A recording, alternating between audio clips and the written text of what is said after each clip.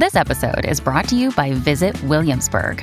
In Williamsburg, Virginia, there's never too much of a good thing. Whether you're a foodie, a golfer, a history buff, a shopaholic, an outdoor enthusiast, or a thrill seeker, you'll find what you came for here and more. So ask yourself, what is it you want? Discover Williamsburg and plan your trip at visitwilliamsburg.com. We continue our coverage of the Aydin Coban sentencing, and while today is certainly an important day in the years-long legal battle, it's also an opportunity for us to remember and honor Amanda Todd and her ongoing legacy. Our show contributor Jawn Jang has more. We have all been blessed with the gift of creating impact and a path for new solutions, and for being the women that our youth can look up to and learn from. But my biggest thank you goes to Amanda for being the daughter she was and for teaching me so much, both in life and in death. We must always take the time to look at the stories that are in front of us. From those stories, we learn our life lessons, which allow us to teach and help others. The question I most often want to ask those I meet in this journey is, what is the legacy of change that you want to leave behind in this world? No lesson was as devastating to me as is what is now known as Amanda's story, or in better words, Amanda's legacy. What I wouldn't give for another moment with my daughter.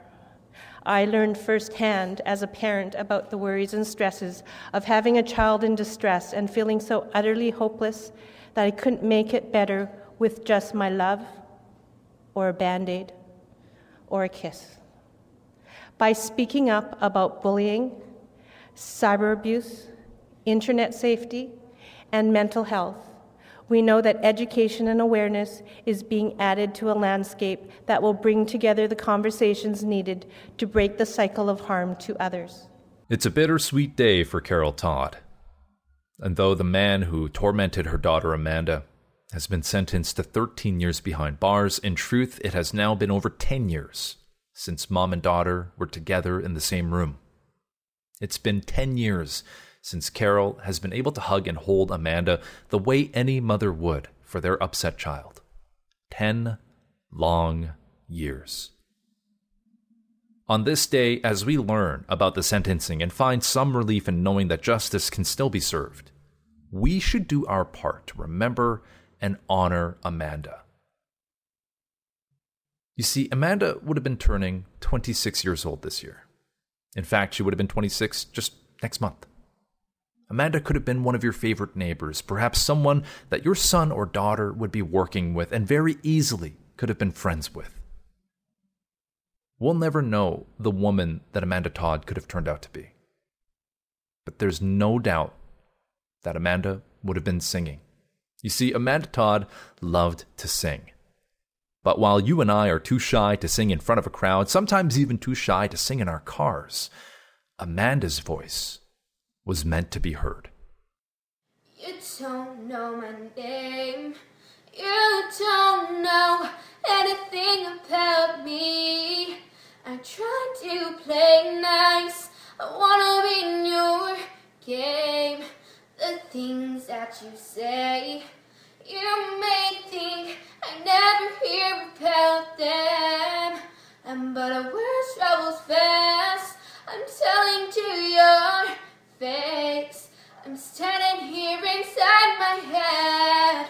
You don't know how it feels to be outside the crowd. You don't know what it's like to be left out. And you don't know how it feels to be your best friend on the outside looking in. Even though this trial might be over and the sentence has been handed down, Amanda's story and Amanda's legacy will and should live on.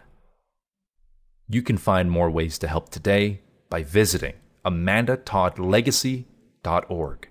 Hi, my name's Amanda, and I always like to sing O Canada before I sing any song. O Canada,